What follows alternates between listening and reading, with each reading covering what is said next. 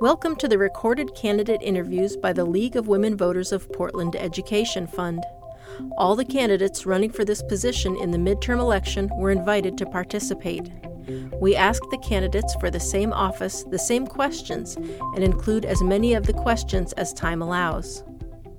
Hello, this is Chris Kobe with the League of Women Voters of Portland, and you are watching the Video Voters Guide or listening to our podcast. We are here today to talk with candidates running in the November 8, 2022 general election. We're grateful for the support of the Carol and Velma Sailing Foundation, the League of Women Voters of Portland Education Fund, the Weiss Foundation, and our media partner, Metro East Community Media. With me is David Delk, running for the office of United States Representatives for Oregon's 3rd Congressional District, which is generally described as in the county, virtually all of the county east of the Willamette River, except for the central east side. Welcome, Mr. Delk. Please tell us a little bit about yourself and why you're running for this office. I appreciate having this time to spend with you. So I was born in 1950 right here in Portland. I had a twin brother. We were born to a single mother, which was very unusual in 1950. We grew up in poverty. I graduated from Lincoln High School and then from Portland State University with a bachelor's in sociology. The last job, that is a job with an actual employer and a paycheck, was with the Housing Authority of Portland. I am gay. I have a partner. We've been together for almost 30 years. My community activities have primarily focused for the past 20 plus years. I have been a chief petitioner on almost all of the various initiatives, either Portland, county, or state, that would limit campaign contributions. And there'll be 3 more that I'll be a chief petitioner on, which have been filed for the 2024 ballot. I'm a Unitarian Universalist, and I am currently chair of the Oregon Progressive Party. Why I'm running for office? I have no expectation of winning. This is a message campaign. I think that Oregonians and Portlanders are tired of our constant engagement in war, and that we need to know how members of Congress vote on the annual war budget, either yes or no, and why they vote the way they do. War budgets are close to half the discretionary federal budget, which is in excess of $800 billion. We could reach $1 trillion in the next year or two. That's annually. When is enough? So it's time to move some of that war budget money to actually meet needs of real human beings. All right, let's turn to some of the issues in the campaign. Does the federal government have a role in addressing women's right to privacy in reproductive health decisions? And if you would, please explain your answer. Yes, the federal government most definitely does, especially Congress. Congress should have acted on this question years ago when the Roe versus Wade decision by the Supreme Court was first issued. Obviously, when the Supreme Court makes the decision, it can reverse the decision. And of course, that's what's just happened. And rather than waiting for that to happen, the U.S. government, the federal government, should have enacted legislation to protect a woman's right to an abortion, to reproductive health rights. And so I will point out the U.S. House has taken the first steps already. They passed the Women's Health Protection Act,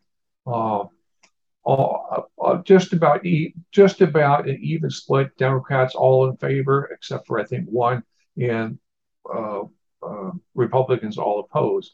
And it has been twice brought to the Senate, and it was defeated both times. So this is a clear need for eliminating the filibuster in the Senate, which, of course, as a U.S. representative, wouldn't have anything to do with. But we need to put that in everyone's mind advocate for eliminating the filibuster. So in addition, Congress has passed the Ensuring Access to Abortion Act. That has already passed in the Senate, the same kind of split in the vote, and it needs to be enacted by the Senate. And in order to do that, we're going to need to eliminate the filibuster.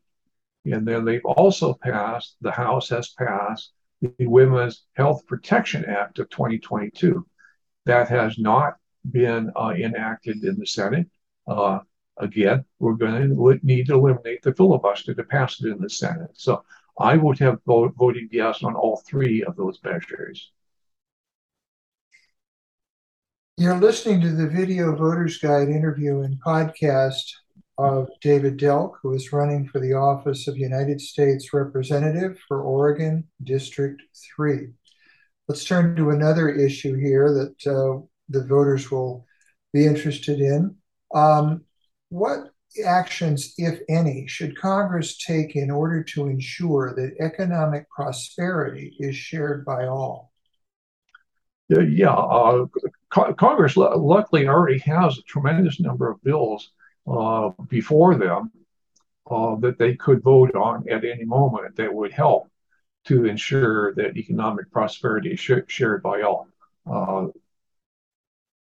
There are about 17,000 bills that are introduced into Congress every year, or every session, I should say. But here are a few which have already been introduced, which would help us along the pathway of shared economic prosperity. So one of them is the PRO Act, which stands for the Protect the Right to Organize. This is a very pro-labor bill that would help workers actually form labor unions. Another one would be improve Medicare for all, to ensure that all people in the United States have access to Medicare. So irrespective of what their age is, everybody would be covered. It would not make a difference whether all you have to do is live here in order to be covered. And the Medicare that we're talking about would be improved over what we currently have. So it would cover things like eyeglasses and hearing aids and other stuff that's really needed in order to live a healthy life.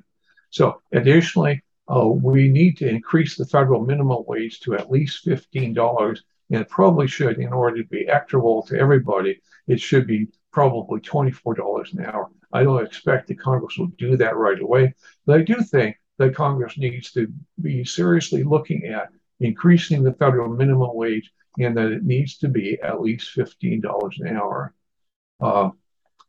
Representative DeFazio has introduced a bill called the Wall Street Tax Act of 2021. That needs to be enacted. We also need to increase funding for the IRS to focus on enforcing laws that collect taxes from the rich. Currently, the IRS focuses on the easy stuff, which is what most of us do. Most of us file, and the complicated returns that are skirting the tax laws are ignored. And so increasing the funding for the IRS will allow the IRS to get more agents to focus on these loopholes in the law that allow the rich to escape taxation. We also need to pass a law like Bernie Sanders has proposed called the Tax Excessive CEO Pay Act. And this is designed to close that gap between the CEO pay and the average worker pay. So the gap was 42 times in 1980, but has increased to 350 to 1 on average during the 21st century. So this needs to be closed so that we don't have this great disparity between income and wealth, between the very rich and the very poor, and most of the rest of us. We also need to remove the tax cap on the Social Security tax so that it becomes a progressive tax. Currently, the Social Security tax is one of the most regressive taxes in America today. And we also need to change the Social Security cost of living calculator to really reflect the cost of living for senior citizens. So these would all close that gap between the rich and the poor. I would also say that enacting 2 free years of college or junior college at the minimum would be warranted. Senator Warren has proposed a wealth tax that needs to get enacted. Senator Warren has also proposed a surtax on corporate profits in excess of $100 million. Those are all things that would get us to that goal. Okay. Thank you very much, Mr. Delk. This concludes our video voters guide and podcast interview of David Delk, running for the office of U.S. House of Representatives for Oregon's 3rd Congressional District. Election Day is Tuesday, November 8th. Be sure to inform yourself about the candidates and exercise your right to vote. Thank you. This interview was produced by the League of Women Voters of Portland Education Fund and Metro East Community Media. Funding was provided by the Carolyn Velma Sailing Foundation, the Weiss Foundation, the Sarah Fruing Fund, Vernier Science Education, and members of the League of Women Voters of Portland. For more information on the midterm election and this race, visit our websites, vote411.org and lwvpdx.org. Thank you for listening and for voting. Copyright 2022 by the League of Women Voters of Portland Education Fund. Licensed by Creative Commons.